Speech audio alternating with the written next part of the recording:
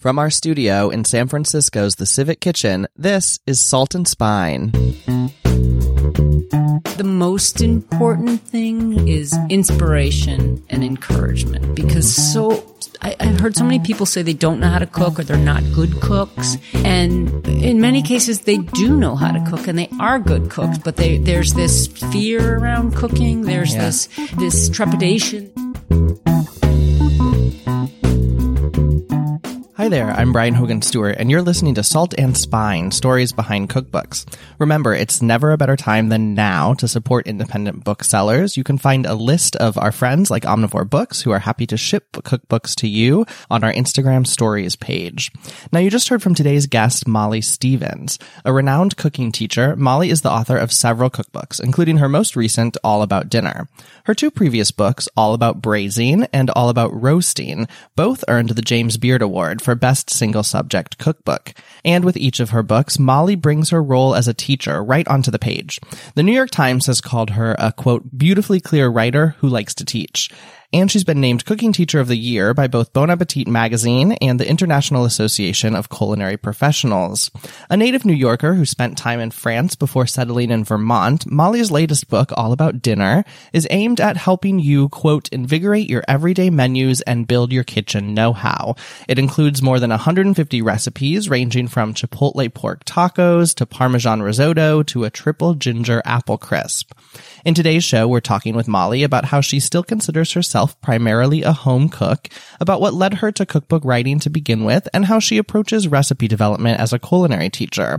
Plus, as always, we're playing a Salt and Spine game with Molly at the end of our show, and we have two featured recipes from All About Dinner for you to make at home. A white bean gratin with tomatoes and sausage, it's a perfect pantry meal, and a chard and onion tart with 2 cheeses. Also in today's show, we're joined by food writer Charlotte Druckman to talk cookbook covers, specifically why a cookbook's cover might look different in the United States as compared to the UK or elsewhere. And cookbook critic Paula Forbes joins us to share some highlights from March's new cookbook releases. All of that this week on Salt and Spine. So let's head now to our studio inside the Civic Kitchen Cooking School in San Francisco, where Molly Stevens joined us to talk cookbooks. Hi, Molly. How are you? I'm fine, Brian. Thank you so much for joining us on Salt and Spine. Thanks for having me. We are thrilled to have you, and we're here to talk about your latest cookbook, All About Dinner, Simple Meals, Expert Advice. But we always like to start with our guests by going back a little bit and talking about sort of how you got into food and cookbook writing. Let's maybe start right at the beginning. You grew up in Buffalo, New York. Is that right? Yes. And you were part of a large family? Yeah, there are 4 kids, but Okay. lots of cousins and aunts and uncles and grandparents and a very big extended family. Sure. And food was a big part of your childhood? Yeah, we gathered for any holiday, any occasion, any celebration. And thinking back, we didn't go out to dinner. We weren't a restaurant family because when you have a lot of people, you don't go out to dinner. Right. And so the 2 times we went out twice a year. We went out for Mother's Day and we went out for my mother's birthday. Okay. Those were the 2. But the rest Sure. of the time it was just dinner at home. Every night was dinner around the table. Every family occasion was gathering with the cousins. And Right. so it was really all about being around the table. Right. So that was pretty clear to you early on, and you took an interest in it at a young age, in food? Yeah, I did. We cooked. My mom was super busy outside the house. And so there was often my sister, it was a classic gender role situation, but my sister and I were often tasked with finishing the dinner, making the dinner, whatever. And I was thinking about this recently. I started cooking early.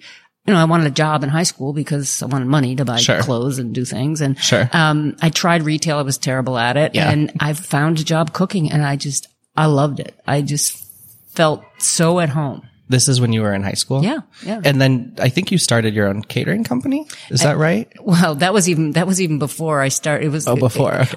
It was basically friends of my parents who would hire me and a friend if I needed it, and we would come and serve and clean but yeah, we had a little company. Yeah, it was awesome. So you were sort of getting a taste of working in food pretty early on, but it was really family that played a big role for you too. I mean, you dedicate this book to the memory of your mother grandmother who you say taught you that making dinner can be the ultimate expression of love. And this book sort of opens up too with these beautiful photos. And I think these are family recipes. Yes. That's my inference. Is that right? Yes, those are there. It's a combination. I have notebooks that were my mother's and my grandmother's and some of my aunts as well. And most of the handwriting on that page is my mother's. Okay. And, but there's some of my sisters and my grandmother. It's funny. There's a one, from my grandmother, the one that's kind of in the spine there with the very little writing. And it's a molasses cookie from a Vermont cookbook, which is just sort of this funny connection. And I love thinking about those recipes and those books of theirs. Yeah. And you have a lot of these family recipes today. I do. Yes, I do. And I keep them. I don't necessarily use them as much because it was a whole different time. And I mean, if you look at there's a creamy apple dip. Right. I'm seeing that here. Yes. It's kind of funny. Yeah. I love that. Creamy apple dip, some baked beans, which obviously we still enjoy today, but I don't know if I've ever had a creamy apple dip. Yeah. I don't even know what's quite in that. And I'm not sure we want to recreate that. It looks like a mix of peanut butter, bacon, sour cream, horseradish. There you go. And exactly. I'm intrigued. It was the 70s. Yes.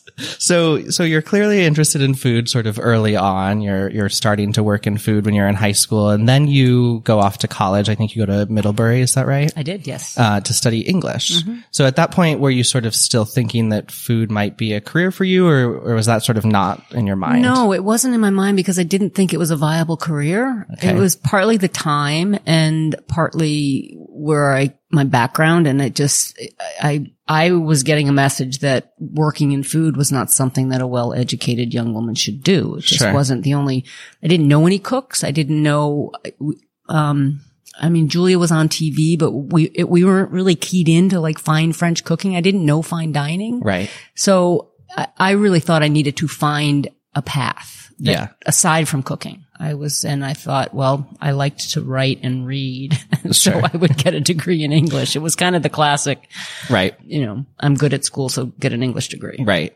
And so you graduate with an English degree, and I think then you moved to Boston. Is that right? So, well, yes. I moved to Boston, but I remember I packed a suitcase and my grandmother bought me a suit. Okay. And it had a skirt and it had trousers. It was an interchangeable, so I could go get a real job. Sure.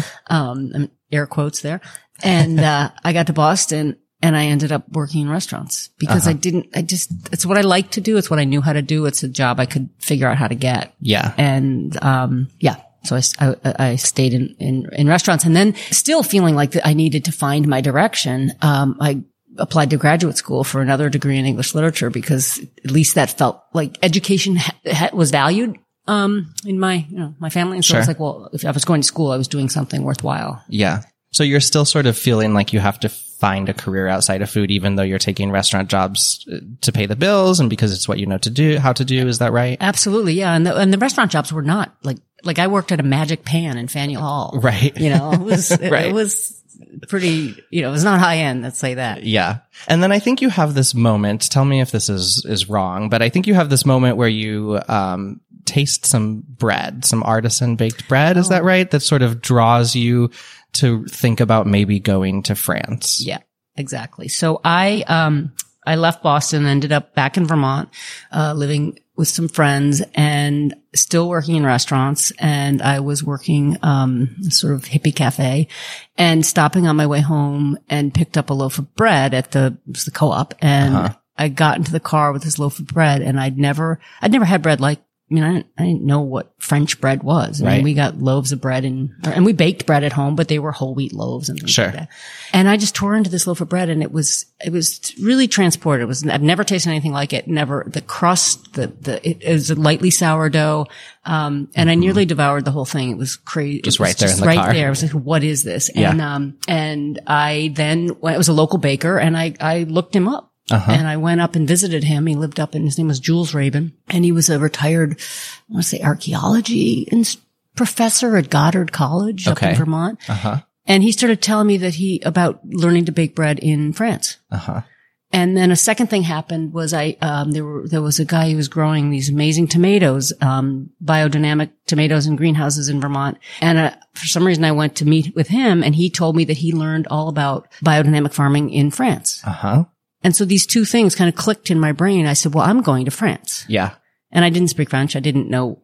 And I borrowed some money and I went to France. Sure.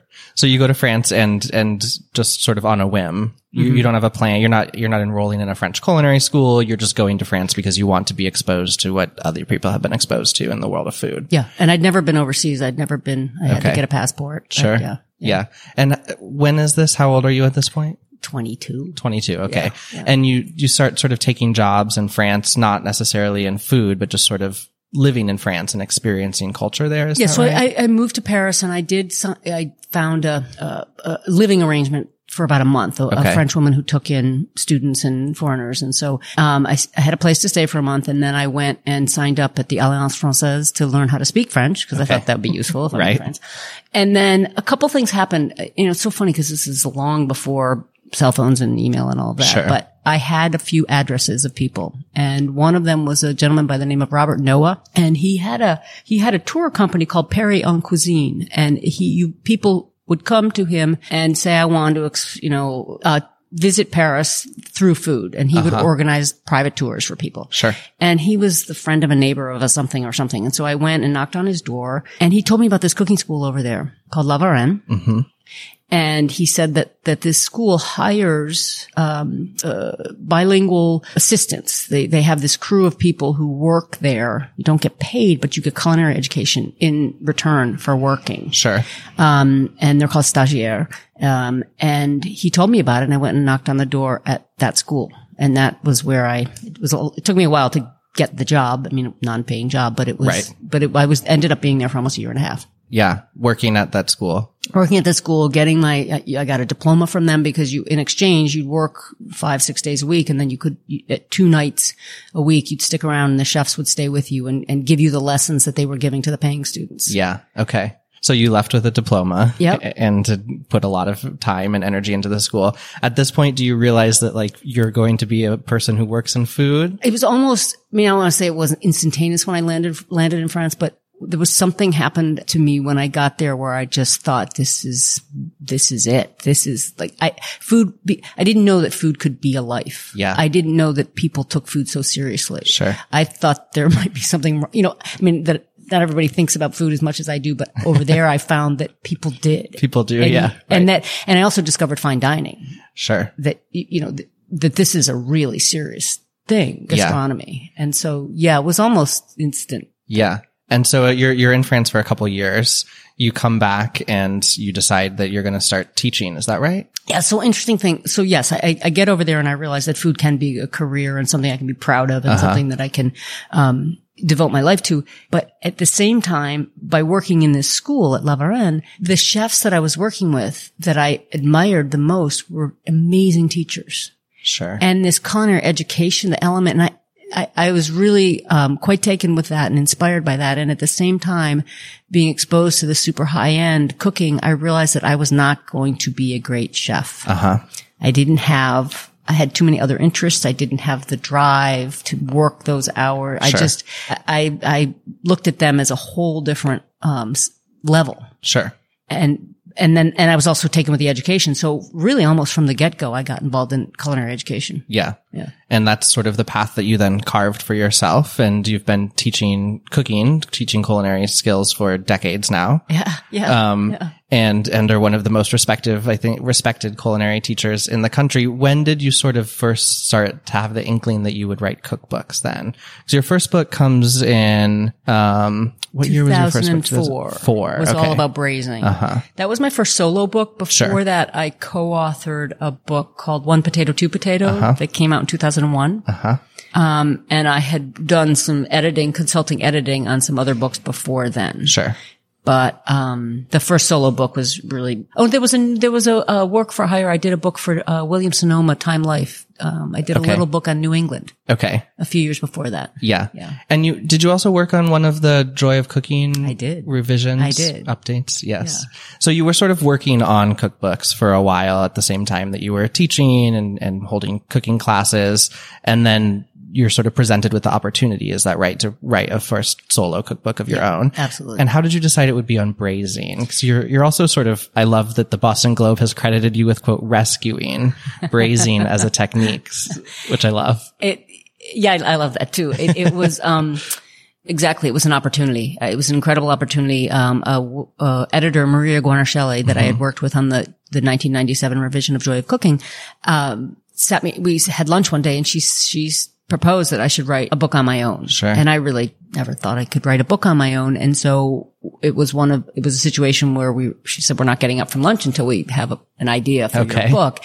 And I didn't have, I don't have a restaurant. I don't have a, native cuisine. I'm not a native New Englander. I didn't feel like I had something to say, from a personal basis, but I was as a teacher, I was like, if there's a technique out there that I can wrap a book around, I got really excited about that idea. So started thinking about what are the techniques, the basic, if you need to know one or two techniques to find your way into cooking. And braising just seemed, and it was one of those things where I thought, well, there wasn't a single book on braising. There were books on stewing, and braising was part of other books, but it was a term that professional chefs all knew. Sure. Home cooks did it all the time, but they didn't necessarily call it braising. Right. They called it pot roasting or called it stewing. And so it was either a great idea or a really bad idea, one or the other. But, I just thought it's time for this book. Yeah. And it's funny, I was talking about this last night when I started the title, the word braising, people didn't know what. Like I'd say I'm working on a book on braising. They say raisins. What? Like it wasn't part of our, unless you were trained, it wasn't really that common of a word. It's changed quite a bit actually in the 16 years since I wrote it. Yeah. That's so interesting. And clearly the book made quite a splash and you won the James Beard Award and have been it's just a highly praised book in general. What is it that you think is so appealing to people about braising, even if they might not be familiar with the term? What is it that makes braising such a wonderful thing for home cooks? I think there are a few things. And one is that it is such a forgiving cooking technique. Mm-hmm. It is, sometimes when it first came out, people would just have wonderful success making the recipes. And I almost felt like I was cheating because it's such a forgiving technique. It's kind of hard to screw up a braise. Yeah. And so the way I organized the book, both the braising and the roasting books, is that the first chapter, the introduction, are the principles of braising. Mm-hmm. And once you grasp the principles of braising, you're off and running. Yeah. And it's a technique that once you get the few basics down, you can really make it your own and play around with it and improvise. And, so I think that's really skill building. So it's a combination of the food turns out really well and it's skill building. Sure. It's also the kind of cooking where, the whole is greater than the sum of the parts. So you put things together and you create this complexity of flavors and, nuance and comforting. And it's very comforting food. You can do it on a weekend and the leftovers are great. It's just an easy thing. And if there are vegetables and, lots of vegetables in the book as well, but if you're a omnivore, a meat eater, it does amazing things with lesser cuts of meat. Sure. Which is also super appealing. Yeah. And there's the difference between a longer braise and a slower braise, and you're sort of alluding now to meats that are longer braised that need more time to sort of break down and become tender. But I think one of the most interesting things to maybe a lot of home cooks about your braising book is the vegetable section. And there's a recipe for braised scallions that I love, that just is not a thing that I would ever think to braise, but is really incredible. Right. And so that technique can really be applied for home cooks in a number of different ways and not just sort of a pot roast. Absolutely. And that was one of my biggest surprises and discoveries writing that book is the vegetable chapter ended up being the first chapter and the biggest chapter really in terms of the number of recipes, because I knew going into it that I'd be doing, pot roast and ossobuco and, lamb shanks and the classic braises. But because I develop recipes and write cookbooks at home and feed myself and my family the recipes that I'm developing because you got to do something with the food. I crave vegetables. So I just kept making more braised vegetables and it was incredible. Like you said, scallions. I hadn't thought of braised scallions and they're amazing and bright and light. And someone I was just talking to the other day who loves the braised celery. It's just cool. You don't think to do that. Right. Yeah. That's awesome. We'll be right back with the second half of our conversation with Molly Stevens, author of All About Dinner. Every Tuesday on Salt and Spine, we love sitting down with another of your and my favorite cookbook authors to tell the stories behind cookbooks. From Jacques Pepin and Nigella Lawson to Alison Roman and Samin Nosrat to today's guest, Molly Stevens, Salt and Spine is the leading podcast featuring in-person interviews with your favorite authors. Plus, we publish delicious and exclusive recipes, hold cookbook giveaways for listeners like you, host incredible live shows, and so much more. Salt and Spine truly brings cookbooks to life, and we can only do it thanks to listeners like you. You can join the Salt and Spine community today and support our effort to bring you top-notch interviews and the best cookbook content starting at just $2 a month. Find out more and join the Salt and Spine community at patreon.com/saltandspine. Recently, I called up our friend, food writer Charlotte Druckman, to discuss a piece she wrote for Epicurious titled The Cover Story, Why You Rarely See British Cookbook Covers on American Shelves. It's a question those of us who follow the cookbook industry closely have asked in recent years. And as Charlotte asks in the article, quote, British cookbook covers are innovative and distinctive, so why do U.S. publishers change them? There's something more almost conceptual about the British covers and something very literal about the American covers. Yeah. Charlotte started asking herself why this was after she began seriously buying cookbooks some 15 years ago. I just love cookbooks. And I would buy sometimes French cookbooks. And when I was in France, there would sometimes actually be British cookbooks. There would also be Australian cookbooks. And I always just noticed that they were just so beautifully designed in a way that our cookbooks weren't. And I don't know, and I would sometimes buy British cookbooks too. Just, I would go just dig around a little bit. And in the last few years, thanks to social media too, because I follow so many British food writers and cookbook authors that I really like so much. And they will often post pictures of or tweet about new books coming down the pike that they're excited about. So then I would go look into those books and I would pre-order them because I would be like, wow, this book looks great. So I think that definitely over the past probably 5 to 10 years, really, it started to happen much more and much more for me in terms of actively buying British cookbooks and then noting the difference. And then also during that same time, we started to see British cookbooks come to the United States, where publishers were actually publishing them here or distributing them here.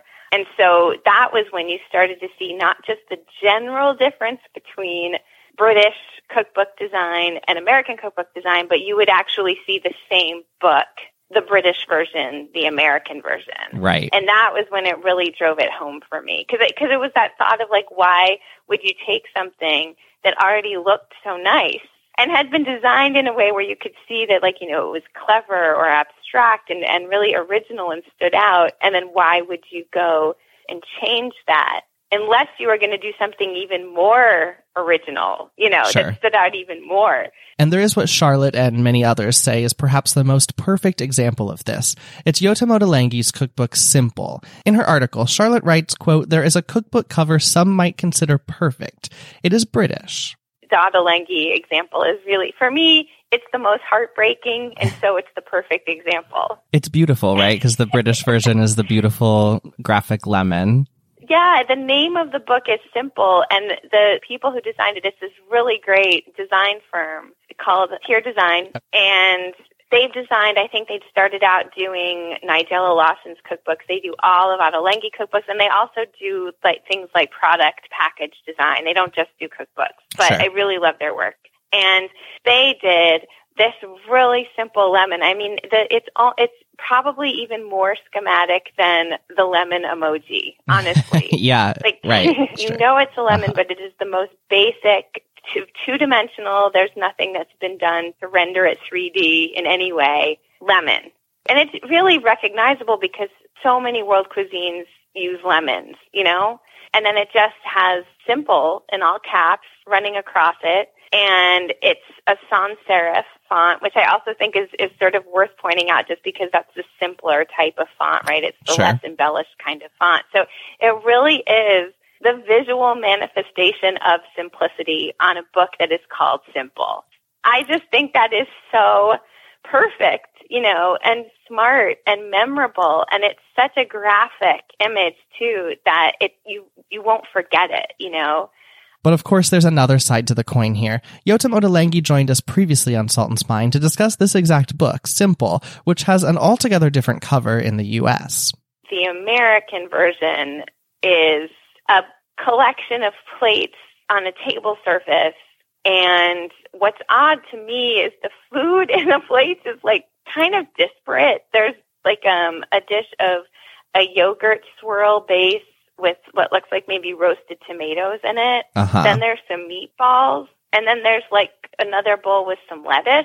It's kind of, it does not say simple to me. It doesn't say simple because there are a lot of plates on there. There are multiple dishes, but it also that doesn't necessarily translate directly to simple to me, even as a meal per se, you know? Sure. And it's not, I don't want to say it's an ugly cover. It's not that. It's just so not memorable in the way that the lemon is. And I also don't necessarily think it says anything specific about the book in the way that the lemon does. Of course, Charlotte is sure to note that this isn't just the case with Yotam Ottolenghi's cookbooks. Dozens of British authors publish cookbooks that then appear with different covers in the United States. Diana Henry, who writes from London and has appeared on our show, tells Charlotte that she feels American cookbooks and their covers are, quote, quite old-fashioned. Her books, too, take on different covers in the States. Most of the people Charlotte talked to, at least most of those in the publishing industry, cite the difference in markets and what sells when discussing covers adapted for American audiences. But Charlotte wonders how much research there actually is to back that up.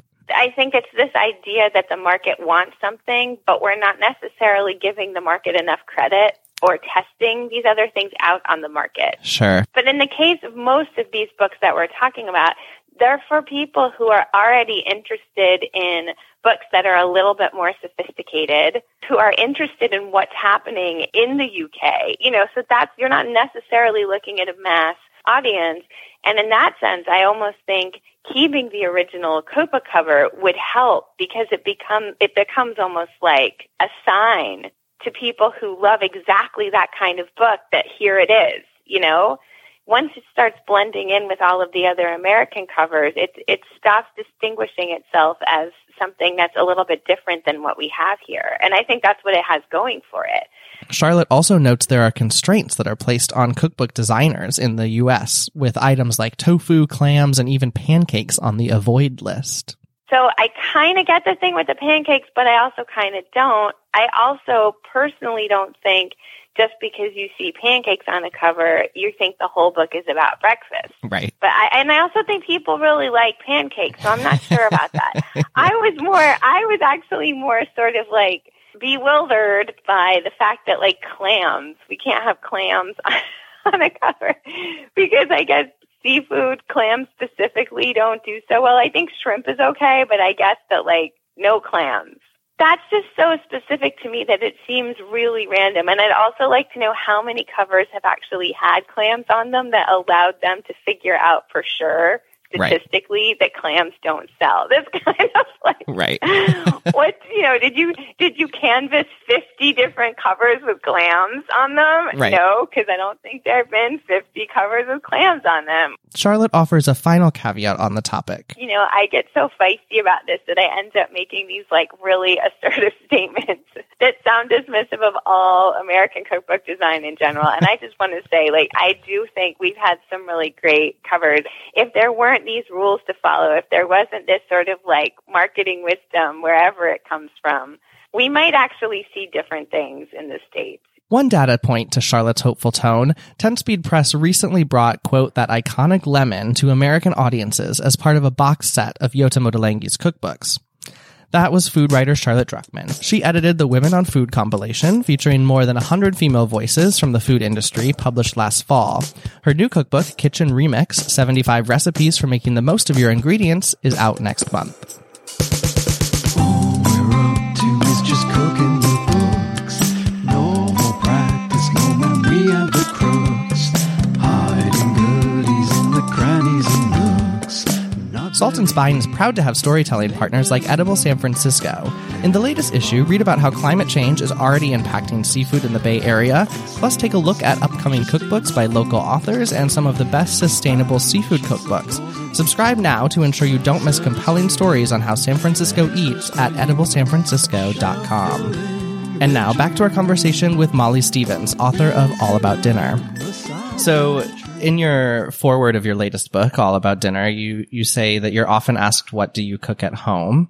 And I know you consider yourself, first and foremost a home cook. You said you have sometimes some apprehension around that question. What do you cook at home? Like a while ago, it used to maybe feel, too personal or too intimate when you were asked that. And you sort of had to break beyond that as you had a realization or revelation that students in your cooking classes wanted to know what you really cooked at home on like a Monday night, a grilled cheese or something, and how you do it well. Did that sort of process for you sort of change how you think about your work as a cooking teacher and then influence this book in particular?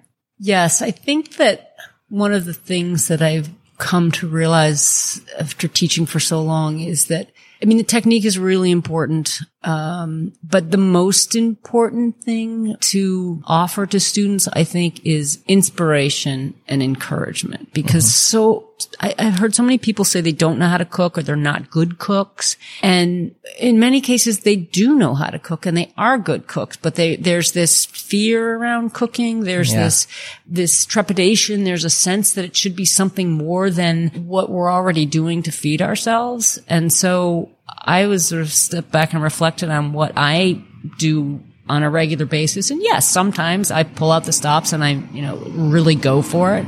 But on a regular, Monday or Tuesday night, it really might just be, a skillet pasta is one of my favorite things in this book. And it's, I just saute some vegetables, and by the time they're sauteed, the pasta water's boiling and the pasta goes in, and that's dinner. And it's good because I made it from scratch with good ingredients. Right. And that's cooking. Yeah. I think. And you think that's maybe a misconception that some people think that's maybe not cooking because it's not advanced or following a recipe per se?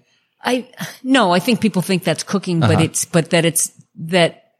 too often we go to recipes that are beyond our ability maybe, or we put too much, our expectations are too high. Sure.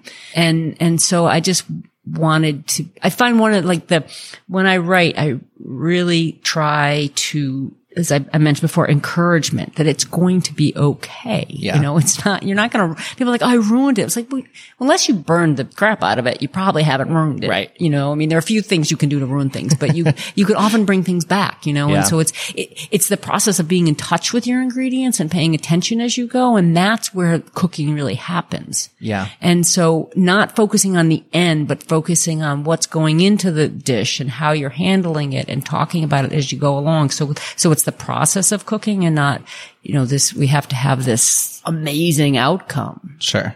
It's just dinner. Yeah. Yeah. I love that. It's just dinner. It's just dinner.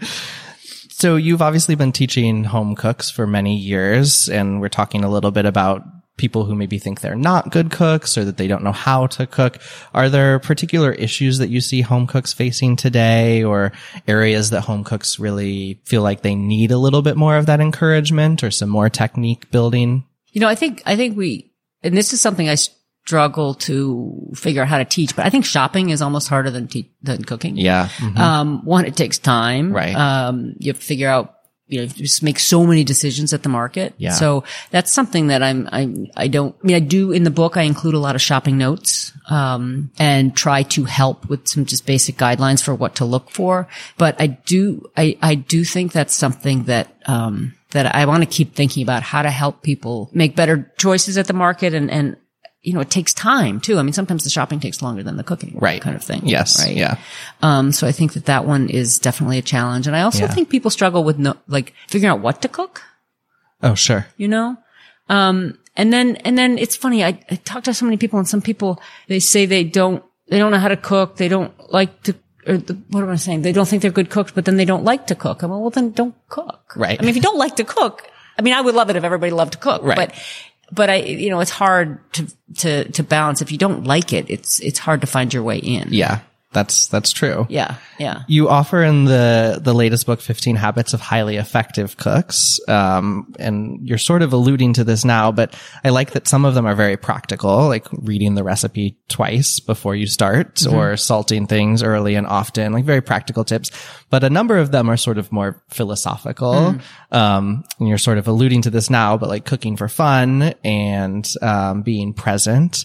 How do you sort of see people relating to those things? And you're sort of also noting that a struggling point for some people can be what to make. How do you see sort of people who might enjoy cooking but struggle with knowing how to just show up in their own home kitchen on a Tuesday night and put a nice meal on the table? What do you sort of coach them? How do you sort of coach them through that? So, I think the first habit is cook what you like to eat. Yeah. So it sounds so obvious, right? Obviously, don't cook something you don't like, but it's identifying a few things, picking one or two dishes that you really enjoy and committing to learning how to make them, because there's something, I mean, I don't cook from recipes on a regular basis. Sure. Most good cooks I know don't. Right. You know, occasionally do, but being in a kitchen with a printed page or a screen and trying to read that and then cook, that's really hard. Yeah. Right? Because those are two separate stuff. Your brain is working two different ways and you have to go back and the onion is cooking and you have to go read about what happens next. So learning to cook, I often think, is freeing ourselves from the reliance on a recipe. It's sort of funny because I write recipes for a living, right? Right. But what I'm trying to do is to get people to not need the recipes. Right. Yeah. So, and every recipe and, it's the way I write my recipes. I try to break them down into techniques, but every recipe is really just a series of steps. And often those steps are transferable, and you'll find them repeated in different recipes, and the different ways they're organized will produce different outcomes. And as a cook, if you can start to recognize a step as a technique, you can then go, oh, I did the same thing when I was making that other soup the other day. And you start to recognize it. And then you're not reading the page just automatically, you know, on autopilot.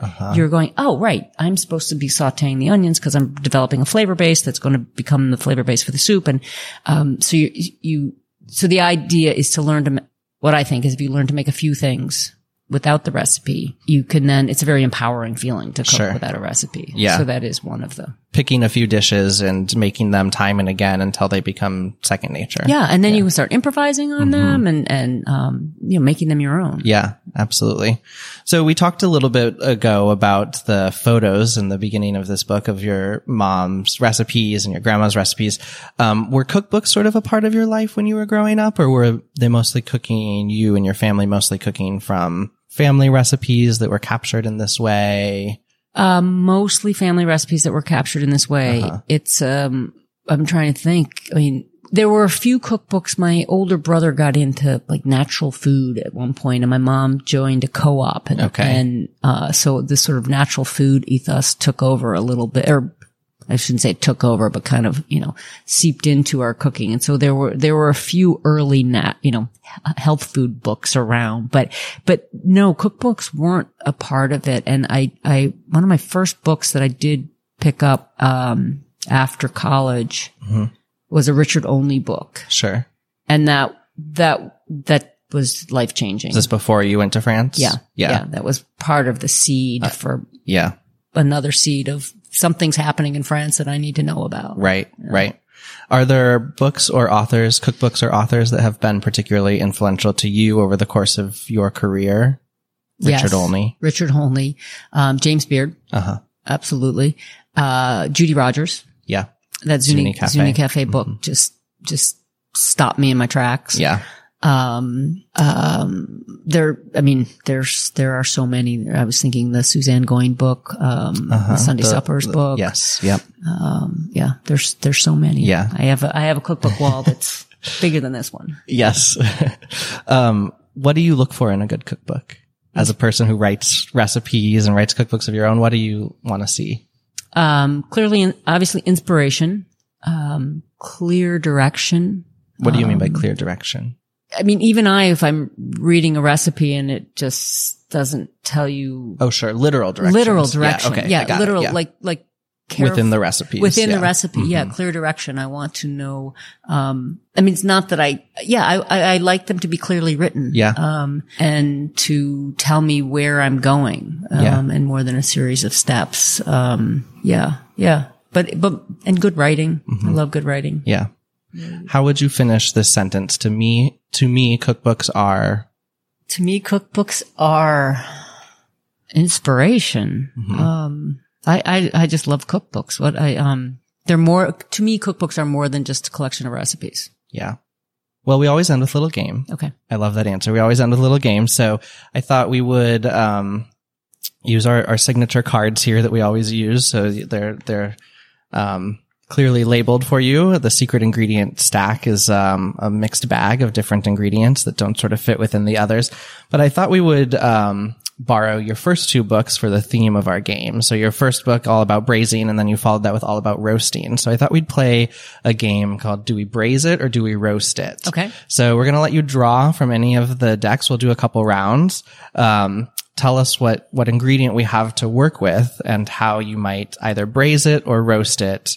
And feel free to imagine that you sort of have a traditional pantry at hand and you can sort of rely on sort of staple ingredients as well. All right. Well, I'm going to ease into it with protein. Okay. Sounds good. Yes. This might be an easier one. All right.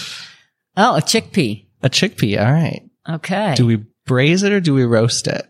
Do we braise it or do we roast it? Well, it depends on how we want the chickpeas, but I would probably, be more apt to braise the chickpea because I would want to cook it slowly. Sure. With some aromatic ingredients until it was tender and full of flavor. Yeah.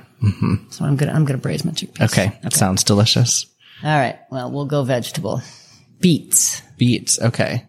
I'm gonna roast the beets. Yeah. I'm gonna roast the beets. And what I'm gonna do though, is I'm reading the little subtext. Sorry. Yeah. So what I'm gonna do is I'm gonna do a proper, roasted beet. I'm not going to wrap it in foil and steam it. Okay. The way we often do when we get, which is a wonderful way to do it. And right. They get very, very, tender and sort of soft. But I'm going to peel it and then chop it into chunks the way you would do a roast potato. Sure. And roast it that way. So it really does sort of concentrate the sweetness and get a little crisp bits on the end. Yeah. And then I'm going to take the greens and I'm going to braise the greens. Okay. So we're going to have braised beet greens with roasted beets scattered over the top. Oh, I like that. Yeah. Pulling both of them together. Yeah. Delicious. And you would, braise the beet in just in olive oil? So the roast, or you're roasting the roasting beets, yes. them, they're going to be, tossed in probably in olive oil because that's the most standard, in olive oil. I might put a little, maybe crushed cumin on them. Okay. A little salt and pepper and cumin just to give them a little something. And then the beet greens, I'm going to braise, with a little bit of olive oil, garlic, and, maybe a little red pepper flake. Delicious. Yeah. Great. Yeah. All right. Should we put you to the real test and see if you can do a secret ingredient? All right. Here we go. Create your own secret ingredient. We'll skip that. We're not going to do that one. Sorry. That's okay. I should have shuffled. Smoked salmon. Oh, smoked salmon. All right. Okay. So smoked salmon is already, ready to go. Right. So I'm not going to roast. I don't want roasted smoked salmon. So what I think I might do with the smoked salmon is I might braise some, what would I braise? I would braise, let's stick with vegetables. I might do some braised potatoes. Okay. Like some fingerlings potatoes and braise them just with a little bit of, I think I'm sticking with maybe I'll do a little butter and a little bit of just either water or vegetable stock and braise them and with fresh dill. And then when they're finished braising, I'm going to let them cool and serve them, cut them in half and top them with a little smoked salmon. It's delicious. like a little hors d'oeuvre. Right. Yeah. I love that. Yeah. That's great. Oh, well, this was so much fun. Thank you so much for joining us, Molly. Thank you for having me on. We're joined now by Paula Forbes, editor of the cookbook newsletter Stained Page News, to highlight some of the new releases she's watching in March. Hi, Paula. How are you? I'm great. How are you? Great. Thank you so much for joining us again on Salt and Spine to preview some upcoming cookbook releases for us. And I think we're going to talk about the month of March today, right? So in March, we have 2 big French cookbooks coming. Okay. The first of which is Melissa Clark's Dinner in French. And I know everyone is a big fan of her dinner cookbooks. So this one takes that model and just focuses it all on French cooking, making it accessible for home cooks. I think that'll be a really fun thing, especially heading into the summer with all the fresh produce and everything. And then we have, to accompany it, perhaps, David Leibovitz's Drinking French. So we're talking cocktails, aperitifs, cafe stuff. I think those 2 books will go really nicely with each other. Yeah, I'm really excited for both of those, particularly Melissa's, I think, because French food can sometimes, for new cooks, maybe have a reputation of being inaccessible. And, of course, folks who know Melissa Clark know that her recipes are quite the opposite and are very accessible. So I'm really excited for that one. Yeah, same. I think it'll be great. I think it'll be a really easy way for people to get into French cooking. Yeah, that's really exciting. And then, let's see, moving forward, spring, of course, means grilling. So we have, or getting into the grilling season anyway, I should say. Sure. We have Eric Werner, who is a chef at Heartwood in Tulum in Mexico, is coming out with his second cookbook. His first cookbook was very restaurant-y, chef-y, but this one is more aimed at home cooks, called The Outdoor Kitchen. And I think it's maybe a little bit more creative, fun ideas for grilling than people are used to seeing in your traditional summer grilling cookbooks. That's exciting. I think people can also sort of feel stuck with the same sort of grilling recipes, right? You sort of get in the habit. So breaking that is really exciting. Yep. What else do we have? I wanted to talk about Eat Something, which is a book from Evan Bloom in San Francisco, who has Wise Sons. That's a cafe deli. And he has a cookbook coming out that's all about Jewish cooking. So for Jewish holidays and just Jewish food traditions, I think that's really fun for spring. We also have, going farther afield, coming out of London, Chef Fergus Henderson. I know everyone is a big fan of his previous book, has a book coming out, The Book of St. John, that outlines never released recipes from that restaurant. So that's something to look forward to.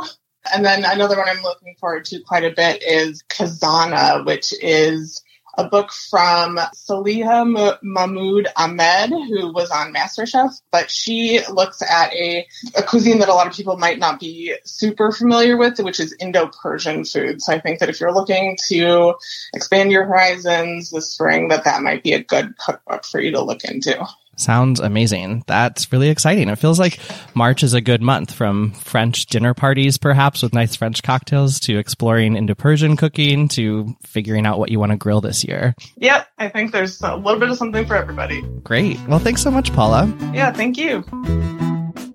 That's Paula Forbes, editor of Stained Page News. You can subscribe for her weekly cookbook news in your inbox at stainedpagenews.substack.com.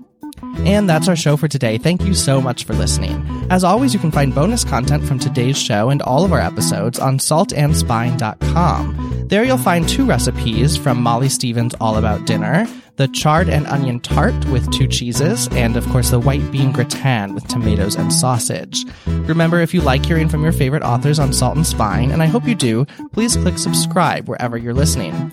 And you can join the Salt and Spine community and support our show at patreon.com/saltandspine. Our show today was produced by me, Brian Hogan Stewart, and our producer, Madeline Forbes. Salt and Spine's kitchen correspondent is Sarah Varney. The Salt and Spine original theme song was created by Brunch for Lunch. Salt and Spine is recorded at the Civic Kitchen in San Francisco's Mission District. The Civic Kitchen offers hands-on classes and events for home cooks. You can find out more at civickitchensf.com. Thanks, as always, to Jen Nurse, Chris Bonomo, and the Civic Kitchen team, to Edible San Francisco, to Charlotte Druckman and Paula Forbes, and to Celia Sack at Omnivore Books. We'll be back next week with more stories behind the cookbooks you love.